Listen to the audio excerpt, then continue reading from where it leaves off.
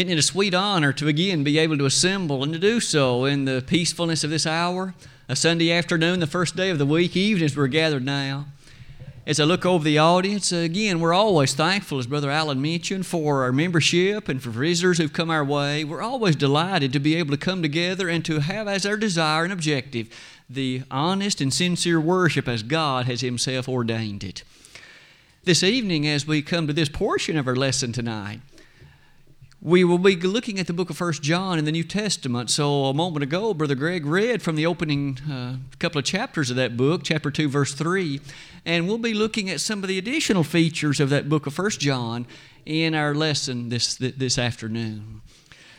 In fact, you may already notice somewhat about the title.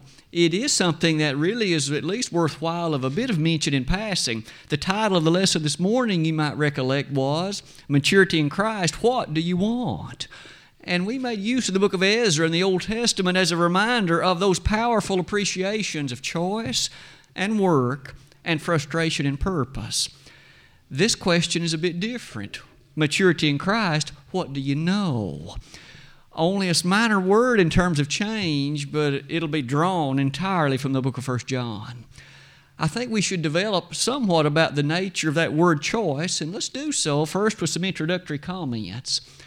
These reminding us about the interesting question that is often asked. You'll notice about the middle of that slide, how often, perhaps on a regular basis, over the course of a week, you suppose either someone else asks it of you or do you and I ask it of someone else? What do you know?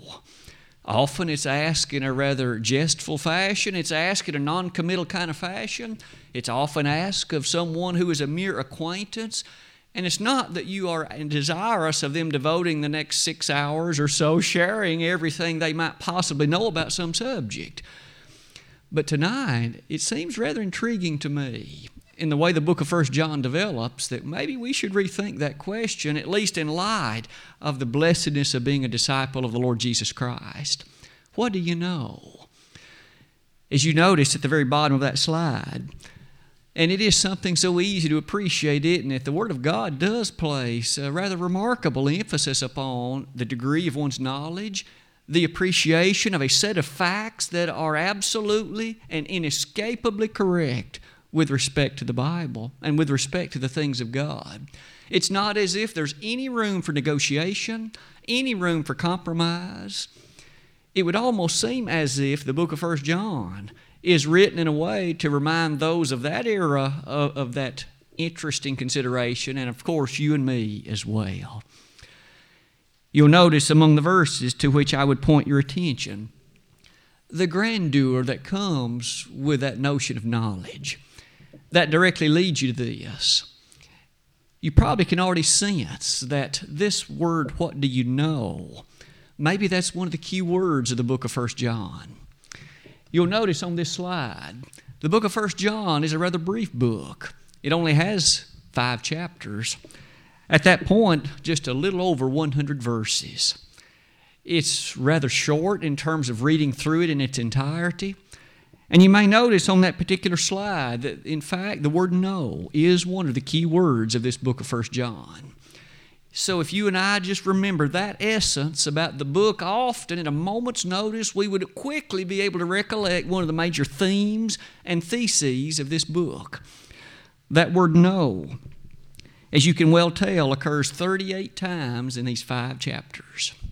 38 times John emphasized the fact that something is known or should be known, and he often presents that in a way to encourage them in matters which they unfortunately didn't know the way they ought to have.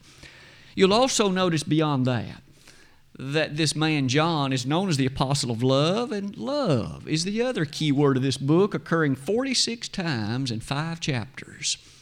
When you and I put those two concepts and thoughts together, it puts before us a rather interesting set of studies about what do you know. You and I will find there are many things as Christians we know. In fact, tonight's lesson will perhaps be a bit unusual in that sense. I'm simply going to utilize the way John did it, and we're going to make a very brief listing, but a rather lengthy one at that, about some things you and I know as Christians. May I be quick to say that there are times when the world may disagree with us on some of these things, but that matters not, for God says we know it. And if you and I know, and by the essence of faith, we appreciate the thoroughness and the demand of that, that should be a great element and comfort to us. What do you know? You'll appreciate as we go forward in that slide that there are some interesting appreciations that serve as a bedrock linking together these two things. Remember, love on the one hand, and that essence you can see of know on the other. John bases all of it, doesn't he, upon the essence of what you and I know about God's love in addressing the very feature of redemption for the human family. In fact, we'll find a number of these things we know traces right back to that truth. God is love, 1 John 4, verse number 8. God is love. When it comes to the demonstration of love, God is the principal illustration. When it comes to defining operationally or otherwise the essence of it, God is love. But on the other hand, man, you and me are sinners. How do you reconcile man the sinner to God the lover? Sometimes closing that chasm isn't always easy. And the human family struggles with it, but John puts before those, and we alike, the nature of how to close that chasm through the blood of Jesus Christ. There are some things we know. Let us then look with some care at some of the things John says you and I know. Let's begin like this. What do we know? Number one, we know the following. These aren't always taken in the order, by the way, that they come in this book. But the first thing is this. And John begins verses 1 through 3 of chapter 1 with this observation. For you see, there were some in that first century era who were questioning, did Jesus really come in the flesh? Was this story that you and I read in the New Testament, was it a made-up presentation? It sounds good. Is it real? Did he really live in the flesh? Did he get hungry and did he cry just like you and me?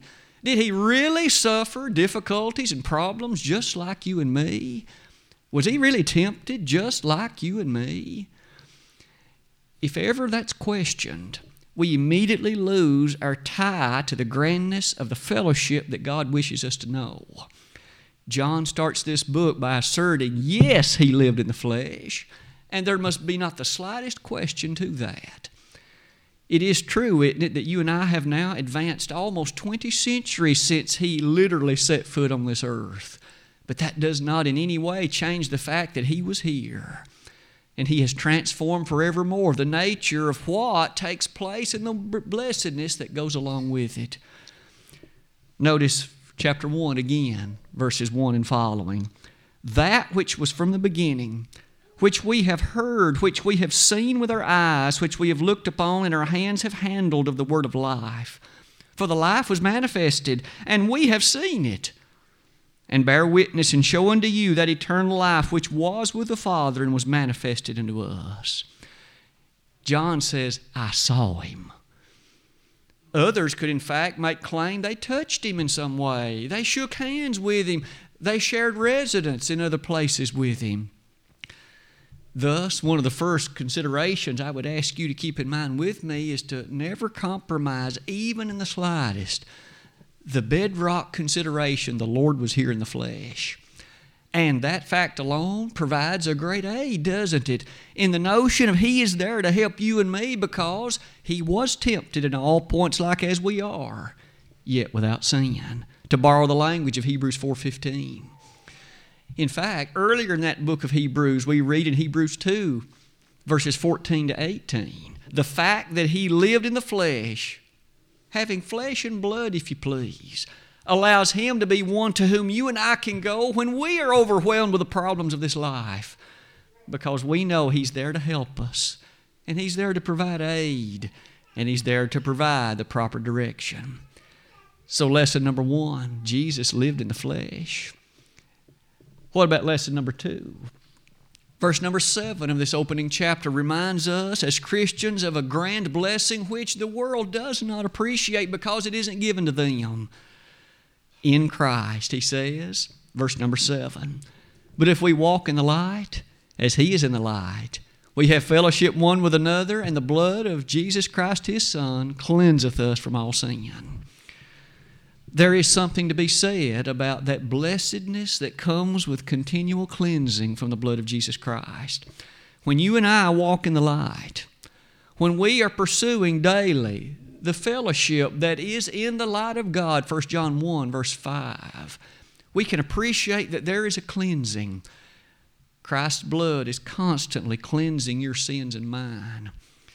There are times when Christians somewhat are engulfed in fear. Someone asks, what if I allow a thought to cross my mind and just after that I am unfortunately killed in a car wreck? Am I doomed to hell because of that? You and I have every assurance that as Christians, those that are walking in the light of the God of heaven, that there is a continual cleansing attached to the blood of Christ, and the verb tense that appears there is not one-time occurrence. It is continuous action, ongoing cleansing. As you can tell, though, what a statement that makes. If I ever thus fail to walk in the light, if I become careless and I become less than devoted to the duty of the Lord, you recognize that promise no longer applies to me. What a blessedness, and in fact, what a grand reward for those that walk in the light of God. Look at how that thought's developed. Isn't it true that that brings a confidence and an assurance to the life of a Christian? Romans 8, verse 1, there is therefore now no condemnation to those that walk not after the flesh, but after the Spirit. To those that walk after the Spirit, again, eschewing the pursuit of the matters of the flesh, but those that walk after the Spirit, no condemnation. Isn't that a sweet thing and a marvelous consideration? What about point number 3? What else do we know? So far, the two have been such a comfort to a Christian. Point number 3. The last 3 verses of chapter number 1 highlight before us one more time, though, a fact that, again, sometimes the world prefers not to consider: the reality of confession. When I do come to grips with failures, specifically in the recognition of needing, of course, the forgiveness of God in regard to them, if that's of a public way, for example, I need to bring that before others so that all can be made right in their consideration as well as in mine, and of course, proper approach to God can take place. Confess your faults one to another, and pray one for another that ye may be healed. The effectual fervent prayer of a righteous man availeth much, James 5:16. But even personally, there are times when you and I individually need to go to God and beseech His forgiveness as we confess something to Him. Has your heart ever been burdened with something that is very troubling? Some matter that perhaps no one else knows about you? A weakness of some kind? A characteristic flaw? Have you approached God individually and begged forgiveness for that? Confessed it to Him? Notice He has promised in His Word in this very text. Notice the way that it's presented in verse number 9. If we confess our sins, He is faithful and just to forgive our sins.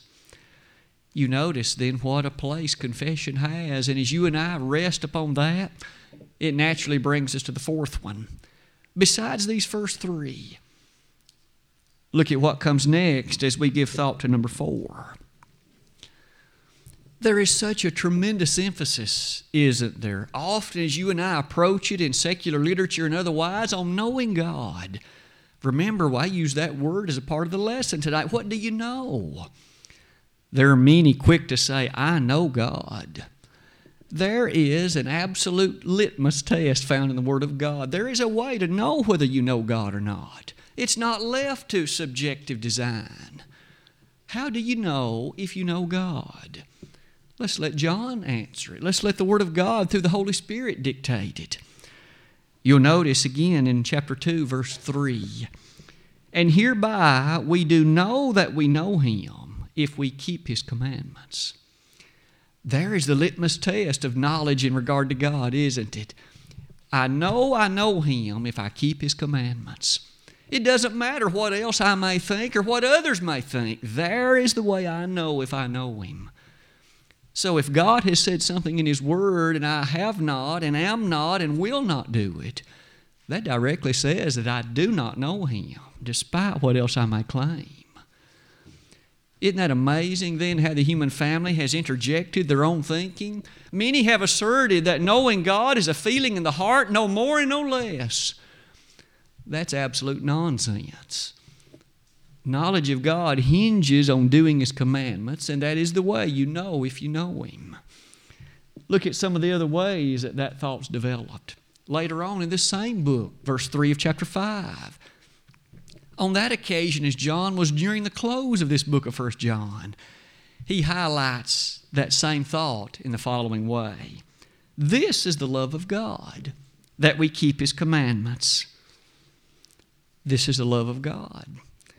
So when one likes to issue or at least make statements about an extremeness and an abundance of love, notice, love of God is keeping His commandments. It's no wonder then you and I can appreciate the directness and the thoroughness that gives us a way to know whether we love God. We might use this as a time then to ask it of myself as well as all of us individually. Do you love God? If you do, then we're faithful followers of His commandments. Number 5. This love that we've highlighted so far, this love that we have for God, that directly leads us to see, doesn't it, that in this same book of 1 John, there's a highlighted appreciation of that love for God then manifests itself as a love for God's human creatures, a love for other people. That by no means is anything new. John, in fact, highlighted himself, I write not a new commandment unto you. This was a commandment that had been enunciated since the days of the Master Himself. Didn't Jesus? Hadn't He made statements in John 13? By this shall all men know that you're my disciples if you have love one for another.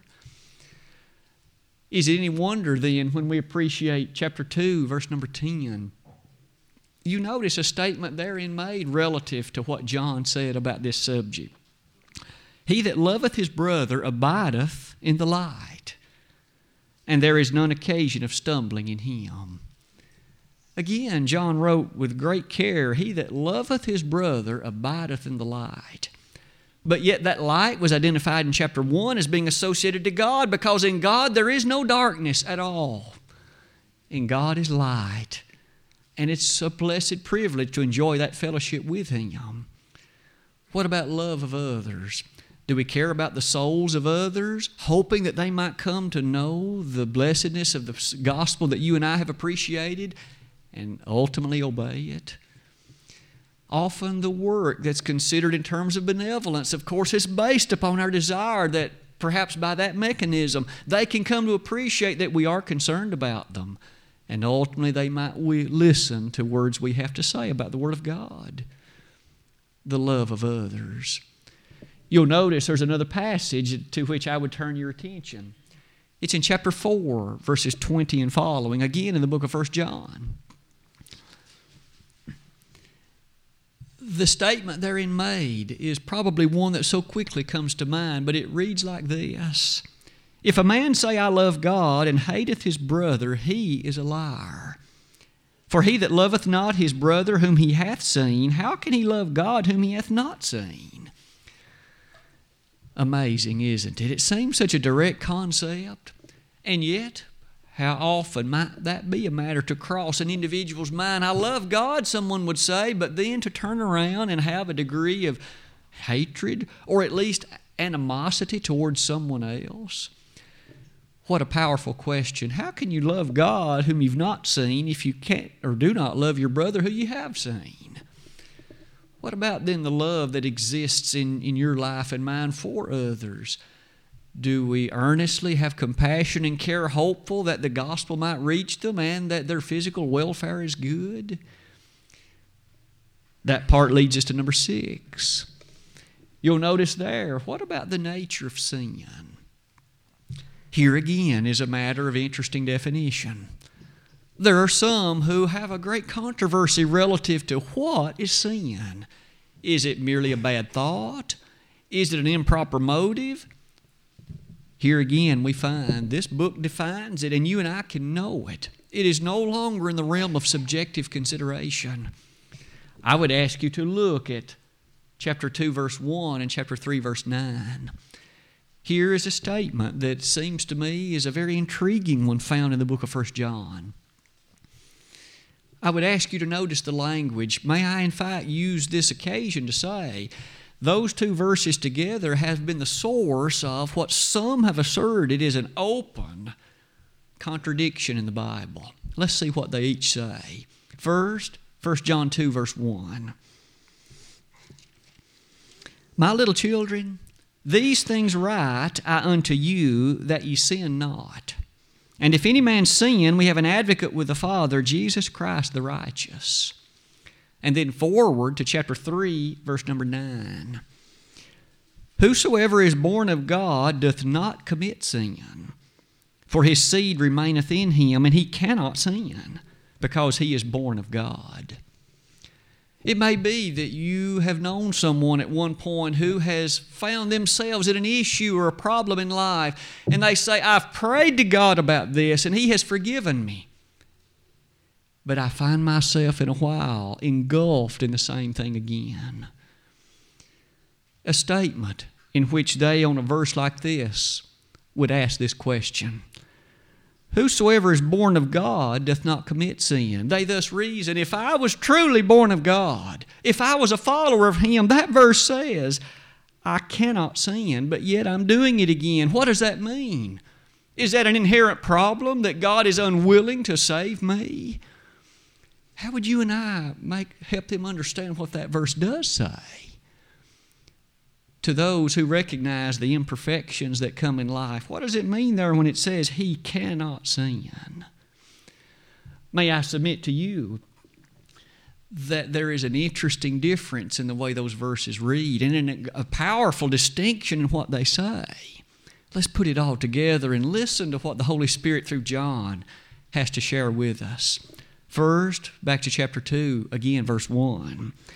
These things write I unto you that ye sin not. I would ask you to notice that I put in quotation marks the statement, ye sin not, again, based on that chapter 2, verse 1, and this statement, ye cannot sin, based on chapter 3, verse 9.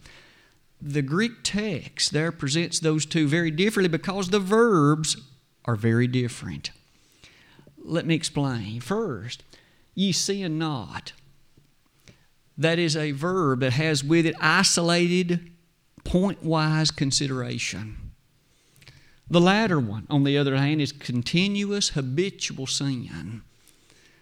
When you put them in understanding that way, it's easy to appreciate, isn't it? On the one hand, John says you and I, as Christians, cannot possibly live a habitual, ongoing life of sin. That's fine.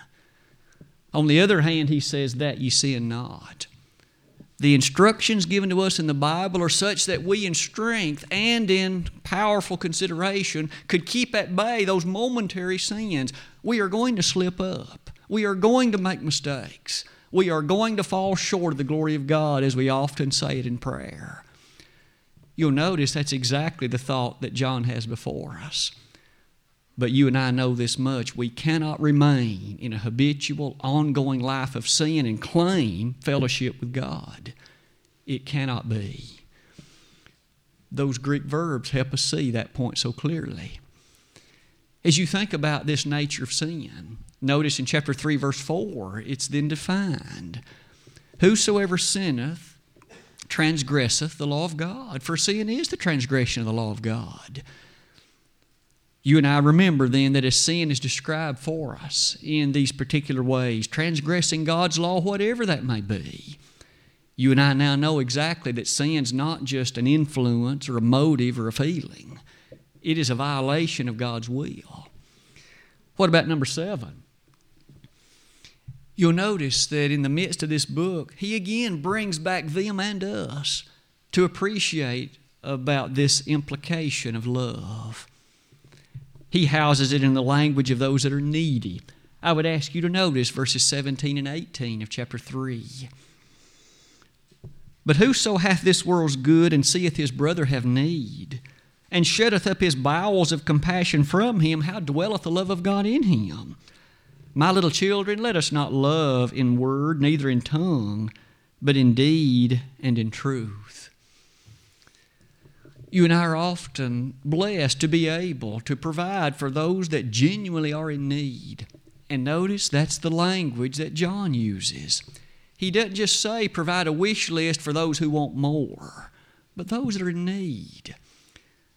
Our elders and others of our congregation here then try to look upon the needs which others are claiming and strive to meet those needs, and not do it only by wishing them well, but to actually assist in meeting that need, be it food, be it other necessities that would go with life. Whoso hath this world's good, and seeth his brother have need. To that person then who shuts up his bowels of compassion from him, the question is, how does the love of God dwell in that person? That's again something else you and I know. The love of God does not dwell in that person. You'll see then, in light of that degree of knowledge, point number 8 is this one. There's something else that John says we know. We know it with certainty. And we know it based on the language of chapter 5, verse 13. Let me ask you to reflect upon that passage, again nestled near the end of the book.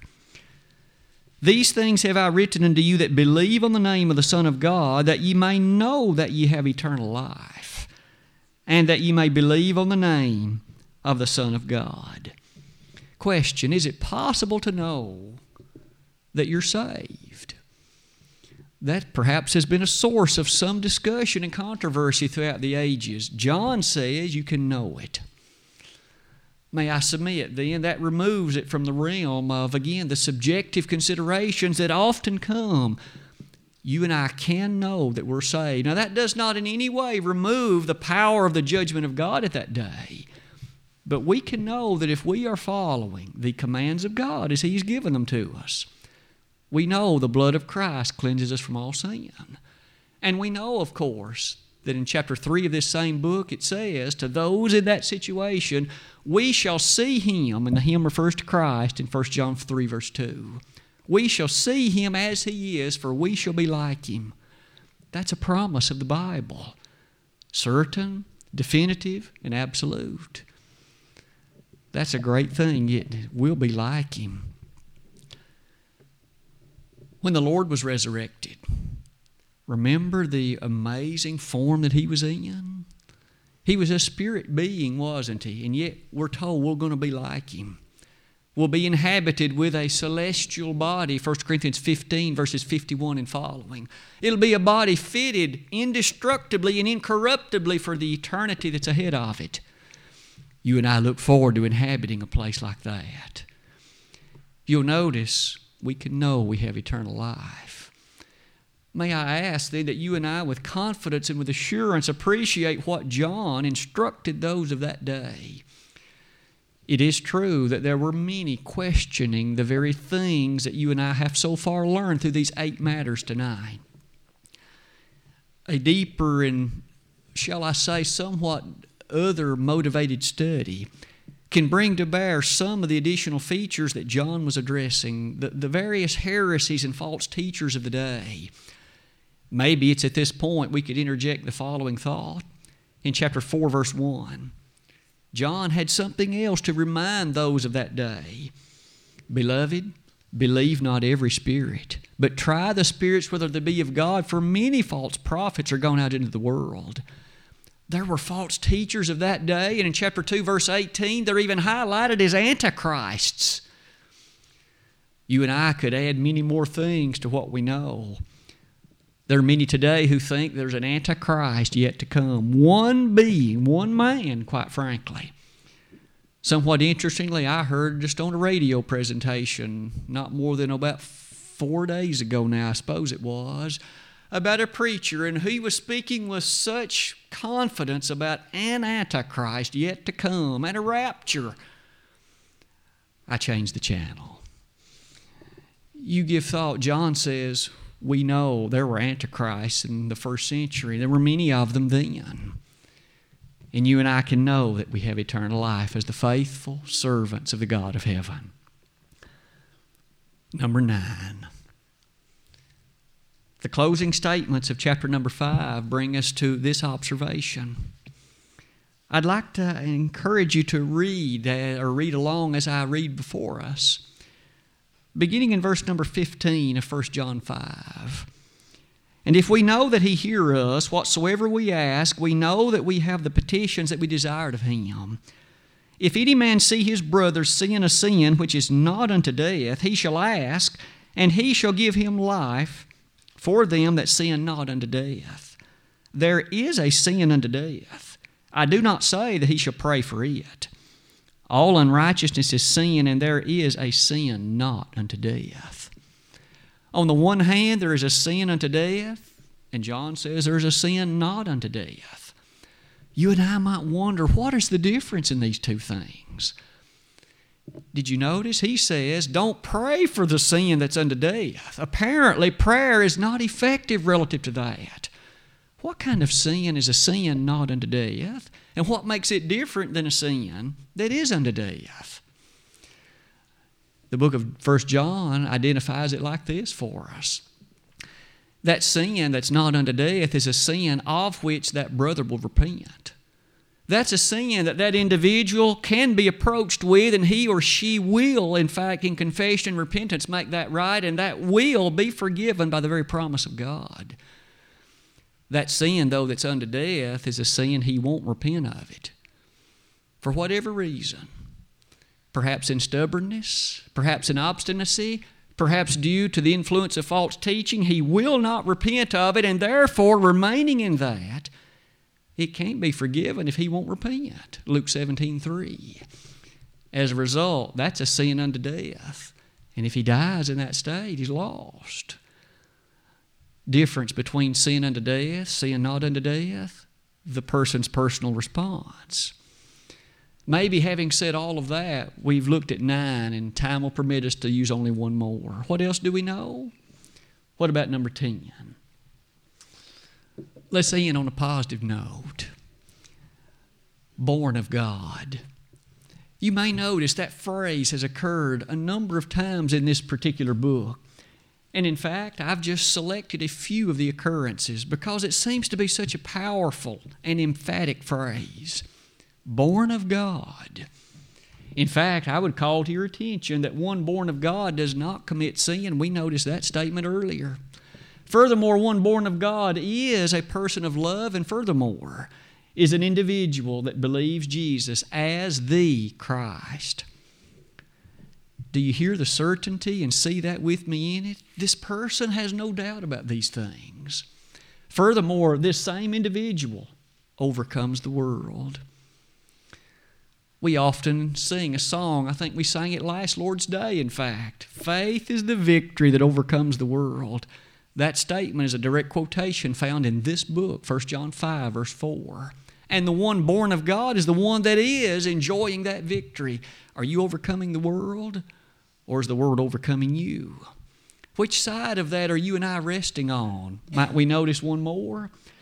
This one that's born of God keeps himself, as again stated in this very book, and finally, is not touched by the evil one. That evil one is the devil. That evil one is Satan. And yet we find the one who's born of God is not touched by that being. Many things we know. Let me end the lesson the same way we started. What do you know?